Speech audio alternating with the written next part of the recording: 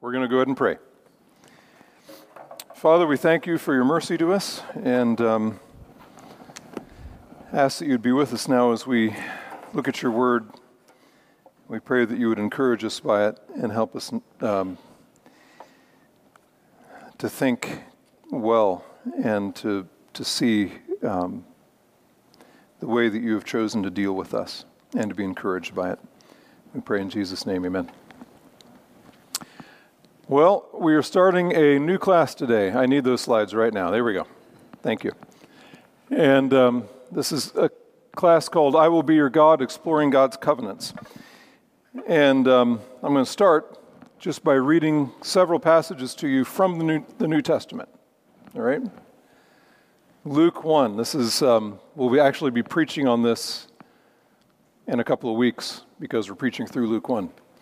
Luke 1:68. Blessed be the Lord God of Israel, for he has visited us and accomplished redemption for his people, and has raised up a horn of salvation for us in the house of David his servant. As he spoke by the mouth of his holy prophets from of old, salvation from our enemies and from the hand of all who hate us, to show mercy toward our fathers, and to remember his holy covenant, the oath which he swore to Abraham our father, to grant us that we, being rescued from the hand of our enemies, might serve him without fear in holiness and righteousness before him all our days. Do you know who says this? It's Simeon. No, is this Simeon? No, this is Zacharias. Yeah. John the Baptist's father. Okay, talking about the birth of John the Baptist and looking forward to the birth of Jesus. Matthew 26. And when he had taken a cup and given thanks, he gave it to them, saying, Drink from it, all of you, for this is my blood of the covenant, which is poured out for many for forgiveness of sins. The blood of the covenant. Ephesians 2. Therefore remember that formerly you, the Gentiles in the flesh, who are called uncircumcision by the so-called circumcision, which is performed in the flesh by human hands, remember that you were at that time separate from Christ, excluded from the commonwealth of Israel, and strangers to the covenants of promise, having no hope and without God in the world. But now in Christ Jesus, you who formerly were far off have been brought near by the blood of Christ. For he himself is our peace, who made both groups into one, and broke down the barrier of the dividing wall by abolishing in his flesh the enmity which is the law of commandments contained in ordinances, so that in himself he might make the two into one new man, thus establishing peace, and might reconcile them both in one body to God through the cross, by it having put to death the enmity. And he came and preached peace to you who are far away, and peace to those who are near. For through him we both have our access in one spirit to the Father. So then you are no longer strangers and aliens, but you are fellow citizens with the saints and are of God's household, having been built on the foundation of the apostles and prophets, Christ Jesus himself being the cornerstone, in whom the whole building being fitted together is growing into a holy temple in the Lord, in whom you also are being built together into a dwelling of God in the Spirit. I'm not going to say much about these passages, but I want you to see there are themes that go all the way through this that keep coming up over and over again. Okay? Hebrews 10. For if we go on sinning willfully after receiving the knowledge of the truth, there no longer remains a sacrifice for sins, but a terrifying expectation of judgment and the fury of a fire which will consume the adversaries. Anyone who has set aside the law of Moses dies without mercy on the testimony of 2 or 3 witnesses. How much severer punishment do you think he will deserve, who has trampled underfoot the Son of God, and has regarded as unclean the blood of the covenant by which he was sanctified, and has insulted the Spirit of grace? For we know him who said, Vengeance is mine, I will repay, and again the Lord will judge his people. It is a terrifying thing to fall into the hands of the living God. And lastly, Hebrews 13. Now the God of peace, who brought up from the dead the great shepherd of the sheep through the blood of the eternal covenant, even Jesus our Lord, equip you in every good thing to do his will, working in us that which is pleasing in his sight, through Jesus Christ, to whom be the glory forever and ever. Amen. What's going on here? I just skimmed the surface of the New Testament, right? And there's a theme that comes up over and over and over again. And it is a theme that points to the unity and the continuity of the whole Bible. All this language comes from what we call the Old Testament, right? Covenant, the covenants of promise, the eternal covenant, the new covenant, the covenants of promise. All of this shows the unity and the continuity of the Bible. And one of the bands that ties the whole Bible together from Genesis to Revelation is the way that God has always dealt with mankind. Actually, how he has always dealt with his whole creation. And that is by covenant. And covenant is not one. This is not a this isn't a theology geek kind of thing. That, if you really want to dive deep, you can decide maybe to open up this thing and go down into the cellar, and really, get deep. This is not deep. I mean, it is deep. It's deep and it's right on the surface. In other words, it is the warp and woof of the whole Bible. Woven together. It's on the surface, it's in the middle, and it's down deep. It's everywhere. The way that God has chosen to deal with all of creation is through covenant. And so the Bible is God's book. It is his word. The Holy Spirit is the author. It's not some random collection of the noble religious thoughts and aspirations of an increasingly sophisticated tribe from the ancient Near East. That's what we're told today. This is evolutionary kind of progression of these ancient people who figured out how to write and not worship lots of gods and decided to worship one God and blah, blah, blah. No. The Bible is the word of the living God. And so there is a unity, there is a continuity, there's a consistency that runs all through all the parts of the Bible, no matter when each part was written, no matter which human author God used to write it. All right? There is a continuity woven into Scripture because God wrote it. It's the Word of God. The Bible is unified.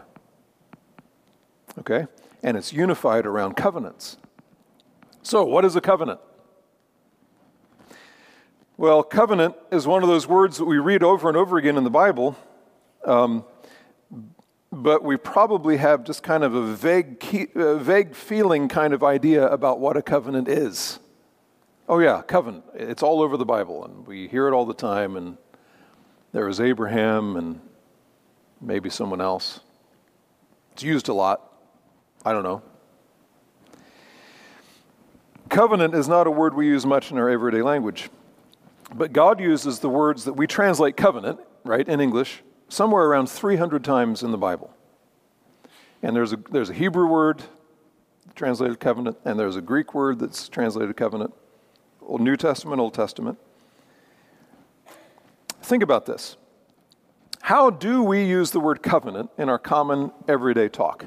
We actually do use it in a couple of ways. What are the contexts in which we use the word covenant? Ben? Yes. So how many of you live where you're part of a homeowners association? Anybody?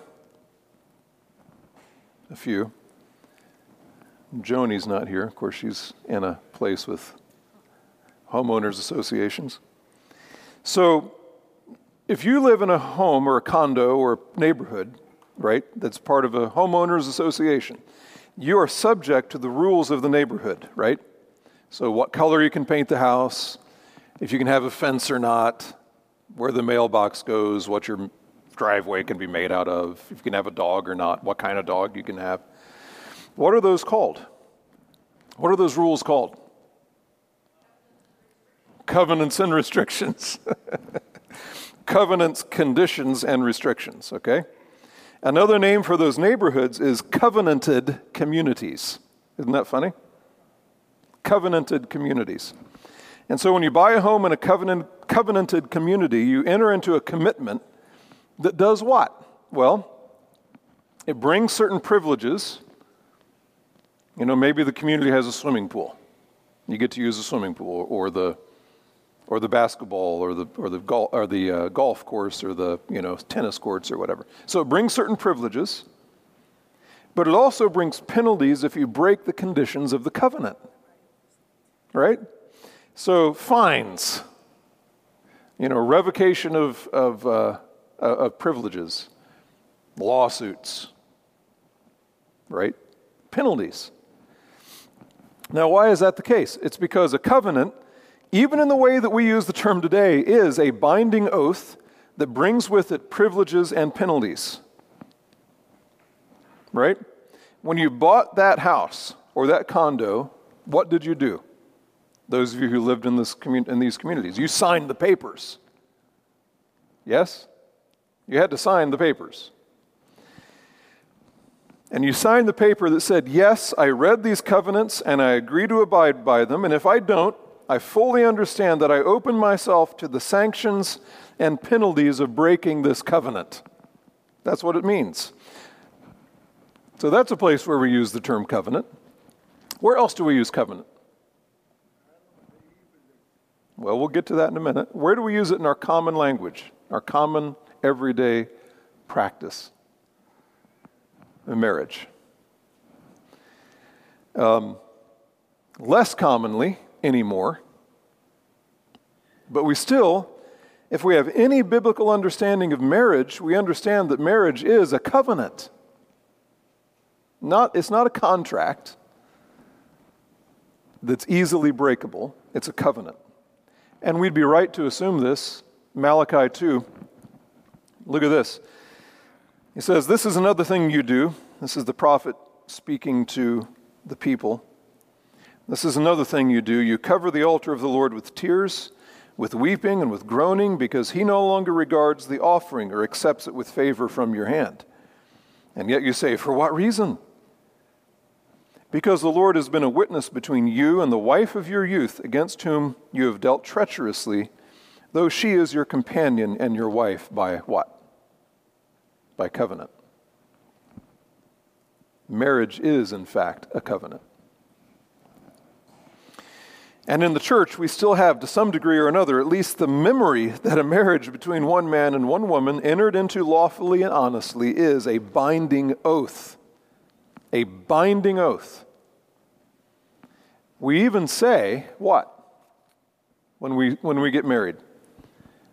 We make solemn vows, and they guarantee their faithfulness, right? To this, I guarantee my faithfulness. Or the old language is what? I plight my troth. Guarantee your faithfulness. We actually know what that means. If you're going to make an oath, you better know what you're saying. Okay. And what do we say? Till death parts us, binding oath to death, and we do it where? In the presence of God and witnesses. Okay, this is a covenant.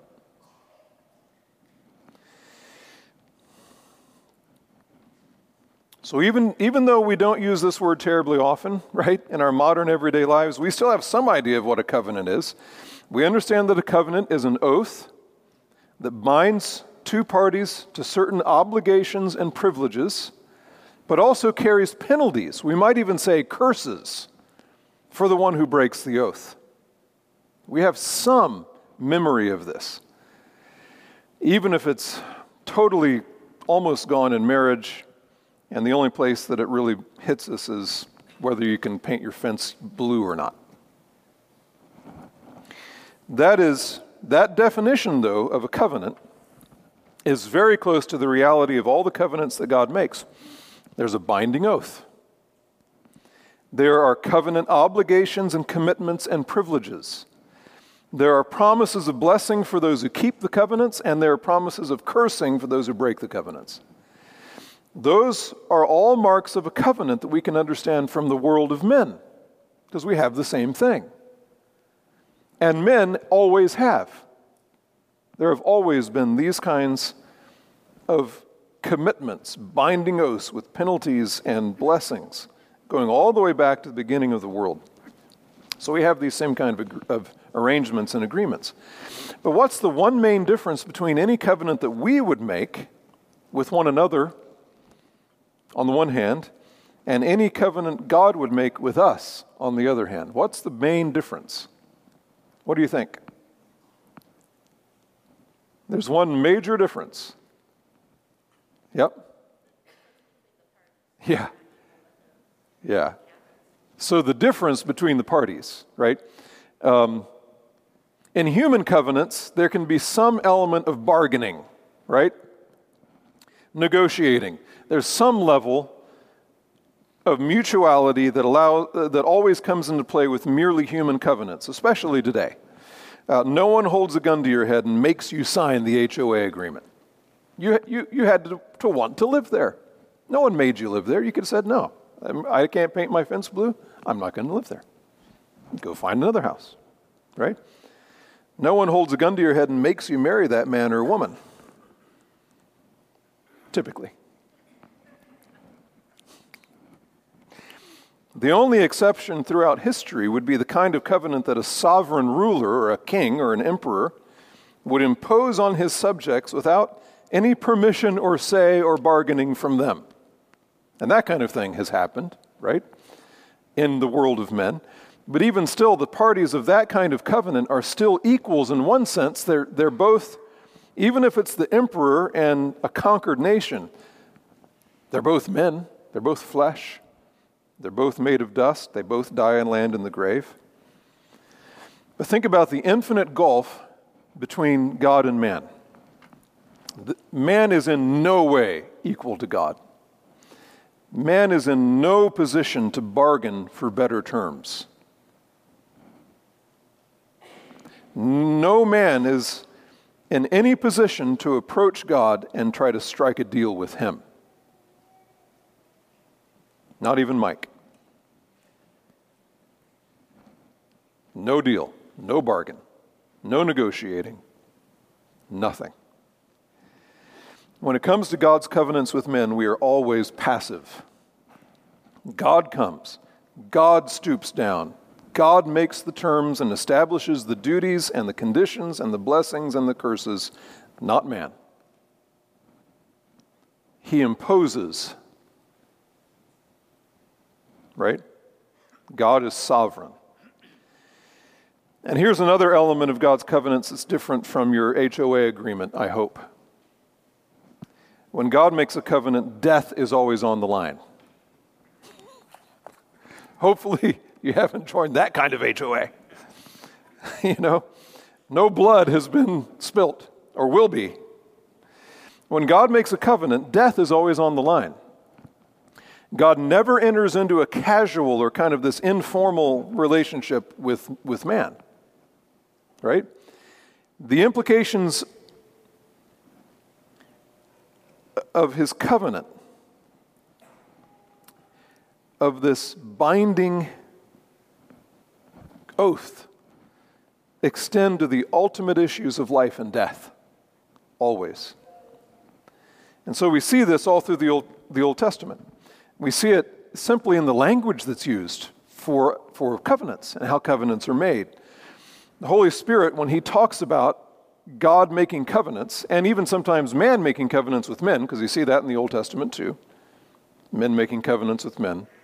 But when God makes covenants with men, the term that's used over and over again in the inauguration of a covenant is literally to cut a covenant. We still have the same kind of language, don't we? That's carried over into even today, to cut a deal. You cut a deal with someone. Where does that come from? It comes from this. All right? Now, we're not cutting. What's being cut? What does that mean? Well, we'll see. We also see that covenant making is deathly serious business in the actual rituals that surround it, all through the Old Testament. And so we can see both the language of cutting a covenant and the bloody ritual that goes along with covenants in places like Genesis 15, when God cuts a covenant with Abram. Now, obviously, we're going to come back to Genesis 15 in a few weeks, but I want you to see this to give us kind of a paradigm for what covenants are like. This is Genesis 15, 9 to 18. This is God coming to Abram at this point. He hasn't changed his name to Abraham yet.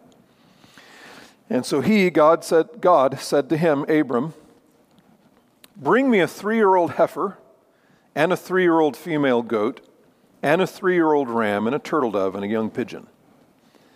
Then he brought all these to him and cut them in two and laid each half opposite the other. Can you picture this? What would it look like to cut a cow in two? I'm talking about a rabbit, a cow, and a ram, and a goat, and then a couple of birds. So he cut them in two. But he did not cut the birds. The birds of prey came down upon the carcasses, and Abram drove them away. Now when the sun was going down, a deep sleep fell upon Abram, and behold, terror and great darkness fell upon him. And God said to Abram, know for certain that your descendants will be strangers in a land that is not theirs, where they will be enslaved and oppressed 400 years. This is talking about Egypt. But I will also judge the nation whom they will serve, and afterwards they will come out with many possessions. As for you, you shall go to your fathers in peace. You will be buried at a good old age. Then in the 4th generation they will return here, for the iniquity of the Amorite is not yet complete. And it came about when the sun had set that it was very dark, and behold, there appeared a smoking oven and a flaming torch which passed between these pieces of animal that had been cut in half. And that day the Lord made, literally cut, okay? The Hebrew word here literally is not just made, but cut. And that day the Lord cut a covenant with Abram, saying, to your descendants I have given this land from the river of Egypt as far as the great river, the river Euphrates. Now, obviously, we're going to look at that passage in depth and the rest of God's dealing with Abraham. But the point here is that God came to Abram to make a covenant with him on whose terms? God's terms. This wasn't Abram's idea.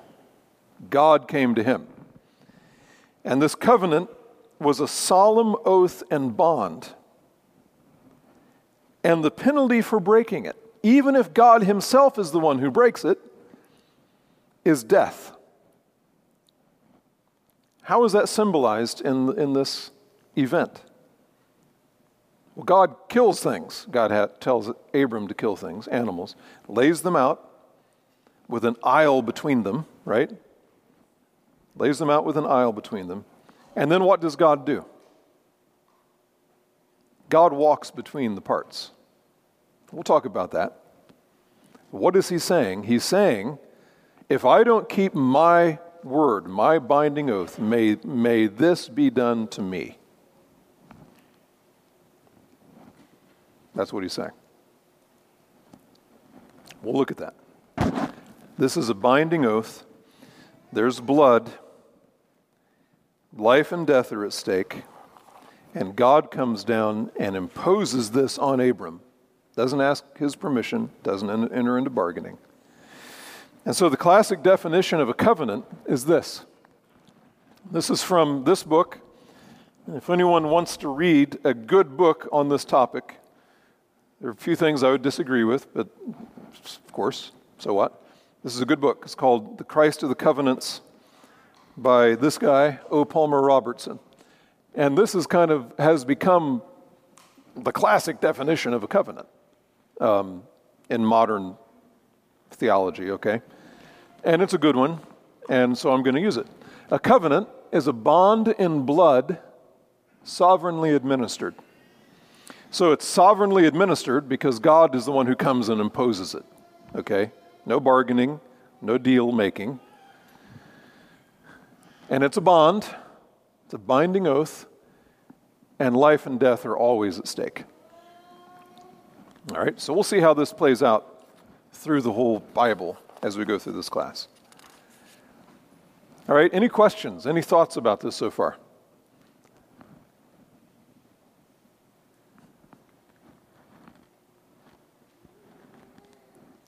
Anybody?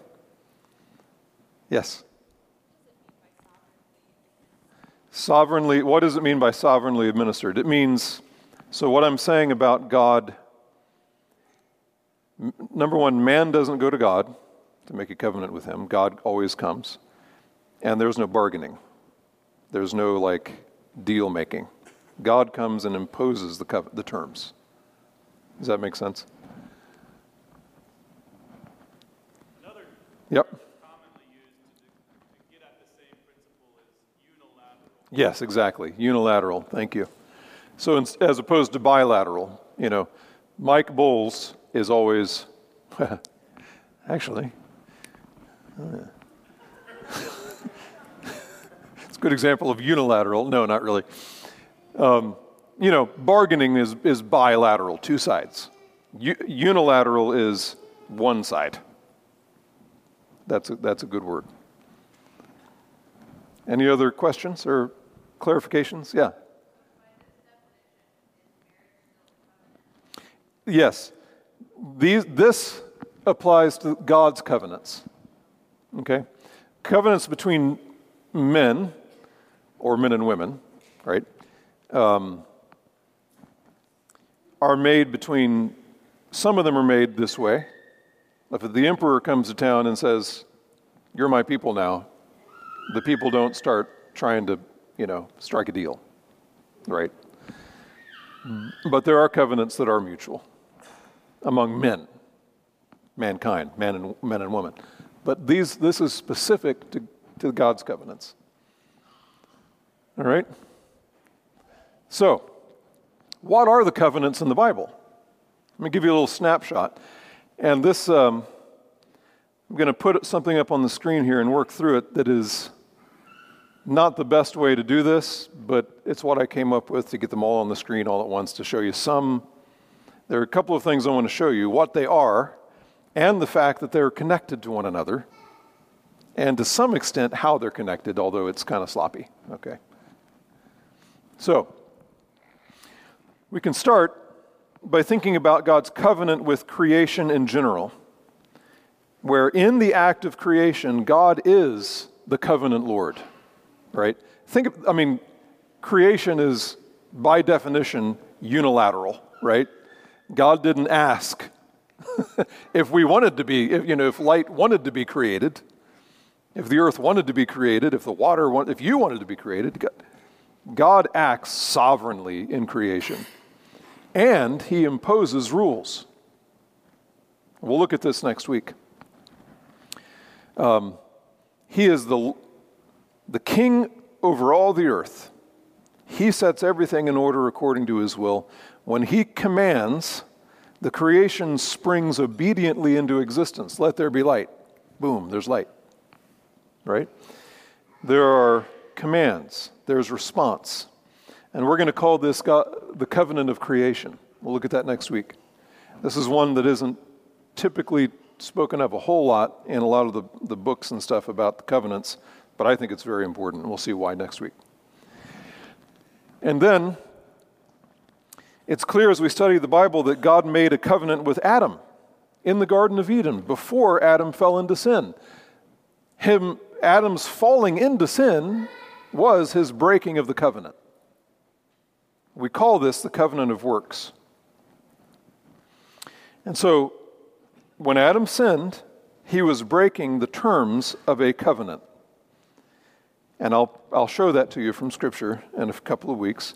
As a result, he forfeited the blessings of obedience and he earned the curses of disobedience. The wages of sin is death.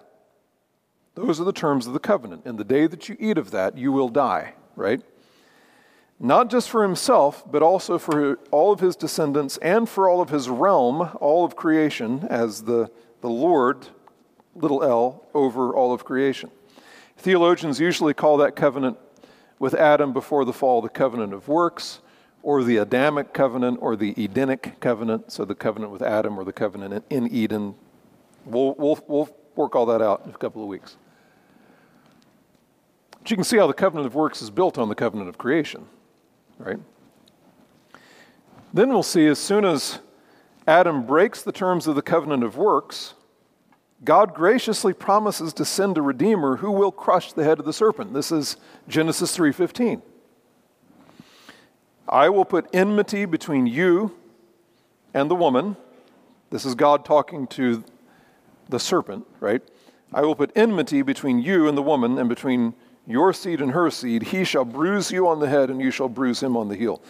This is the beginning of what we call the covenant of grace, where God begins to work out in time the redemption, the salvation of mankind. But here's something. When we see that God, in time, starts a plan in place, or it starts a plan in motion that is already in place, okay? And we're going to see this all through Scripture. These colors here represent everything. These three blocks here are in time. These two are before the fall, right? Covenant of creation, covenant of works. Everything above it's going to be after the fall. But this is outside of time entirely, the covenant of redemption. This is God, all three persons of the Trinity, before the creation of the world, before Adam's fall into sin, covenanted together to accomplish and apply the redemption of God's people, before the foundation of the world, before Adam sinned. We'll talk about all of that. It's really amazing. And we call that, and theologians call that, the covenant of redemption. So God the Father, God the Son, God the Holy Spirit, agreeing with one another to put a plan in place that will be worked out in time. But this is done before the foundation of the world. But it's spoken of in terms of covenant, and we'll see that. All right? As the effects of Adam's rebellion against the covenant of works continue to poison Adam's offspring, continue to work themselves out in all of mankind, we next see in Scripture God's covenant with Noah, where God destroys all flesh on the earth except Noah and his family, but after the flood, he promises never to do that kind of thing again, and to keep the world running to the end of time in order to carry out his purposes on the earth. So God's covenant with Noah. And then we see that God chooses a particular man from which to bring blessing to all the nations of the earth. That's Abraham. And God enters into a covenant with Abraham that furthers God's gracious purposes to bring a people to himself. And then we see that God rescues the descendants of Abraham from slavery in the land of Egypt through Moses, and God enters into a covenant with the nation of Israel through Moses. We call this the Mosaic covenant, but it's not made with Moses, it's made with Israel. All right? Moses is the mediator. We'll talk about all that. So he now is making a covenant with a particular nation. Then God makes a covenant with King David. We call this the Davidic covenant, where God promises that David will have a son who will reign on his throne forever. All right? And then all of these covenants, God's covenant with creation, and Adam and Noah and Abraham and Moses and David, all of them are driving towards Christ.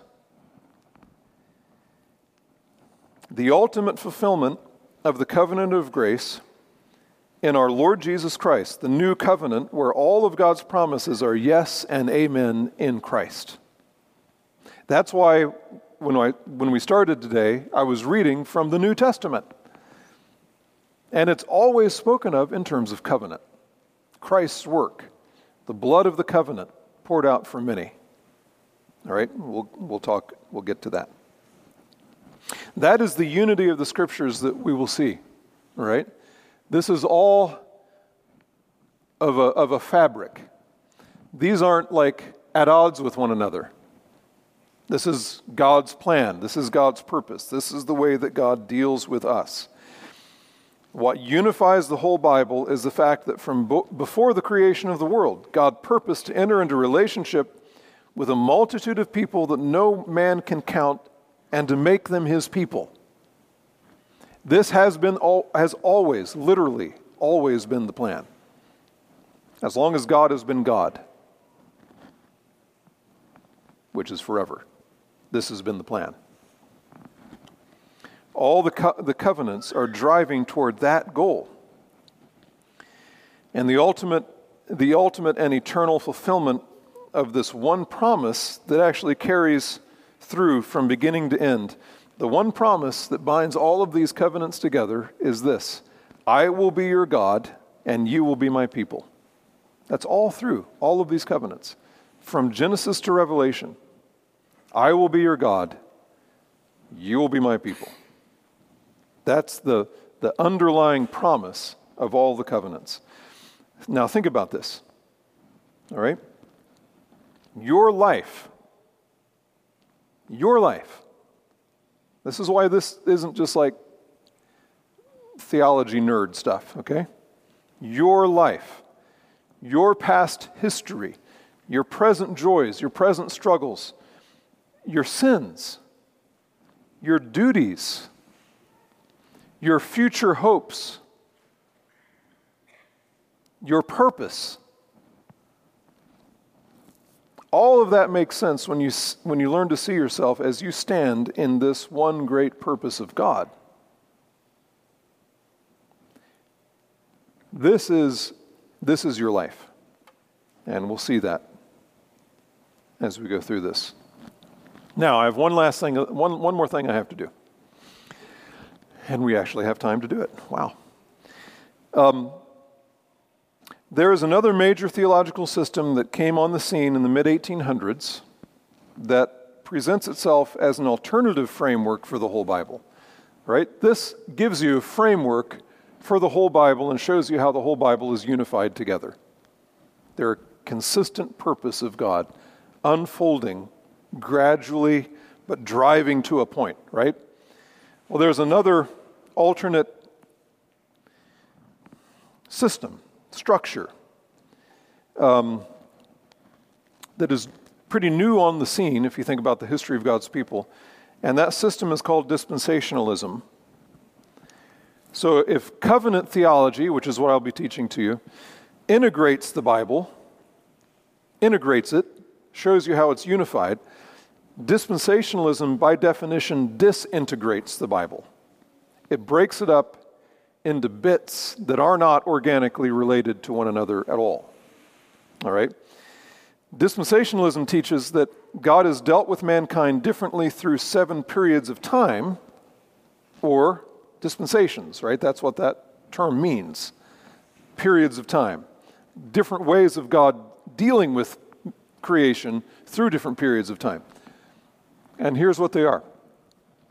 The age of innocence, which is Adam under probation prior to the fall, ends with him being expelled from the Garden of Eden. Conscience, age of conscience, which is the period of time between the fall to the flood. Human government, which is after the Great Flood, where humanity is responsible to enact the death penalty, all right, ends with the dispersion of mankind at the Tower of Babel. The age of promise, from Abraham to Moses, ends with Israel's refusal to enter the land of Canaan and wandering in the wilderness for 40 years. Law, which is after the people of Israel go into the promised land, lasting to the time of the crucifixion of Christ. And then grace, which is where they would say we're living today, the age of grace, or the church age, which is from the cross, the time of Christ's death and resurrection, to what they would call the rapture of the church. And the rapture is followed by the wrath of God coming at the time of this great tribulation and all of that. That's the church age. And then lastly, the millennial kingdom, which is a 1,000-year reign of Christ on earth centered in Jerusalem before the final judgment, and that ends with God's judgment on the final rebellion on the last day. You all got that? Now, obviously, you could say, well, look, there's some similarity here. There are things that are happening here that you could kind of line up with that. Right? But this is a unity. This is not. Everything is different in every age. Here, God is building on each previous covenant,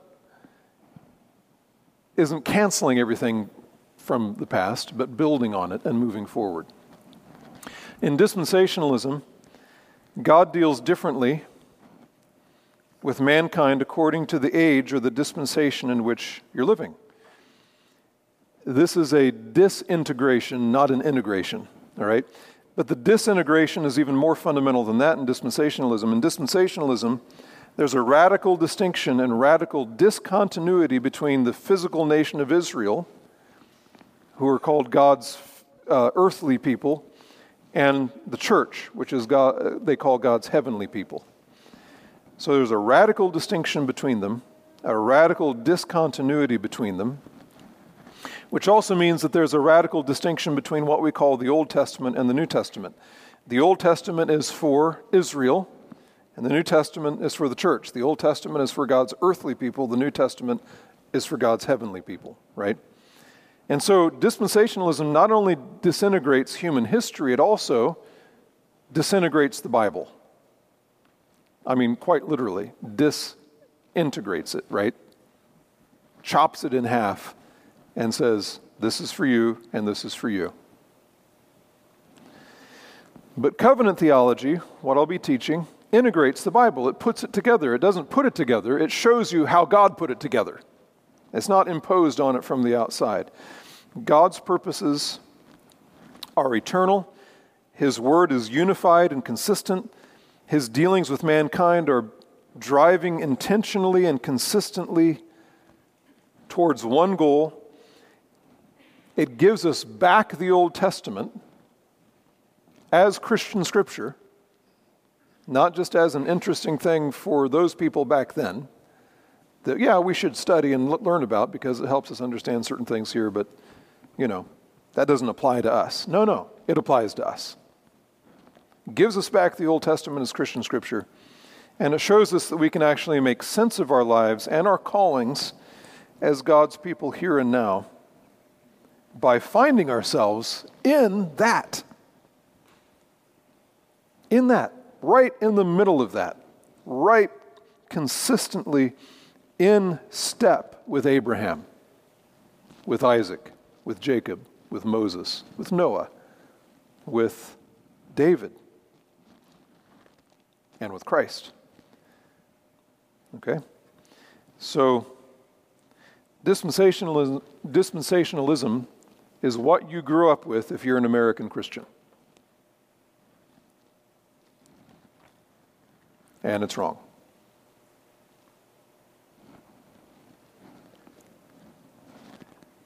I'm willing to say that.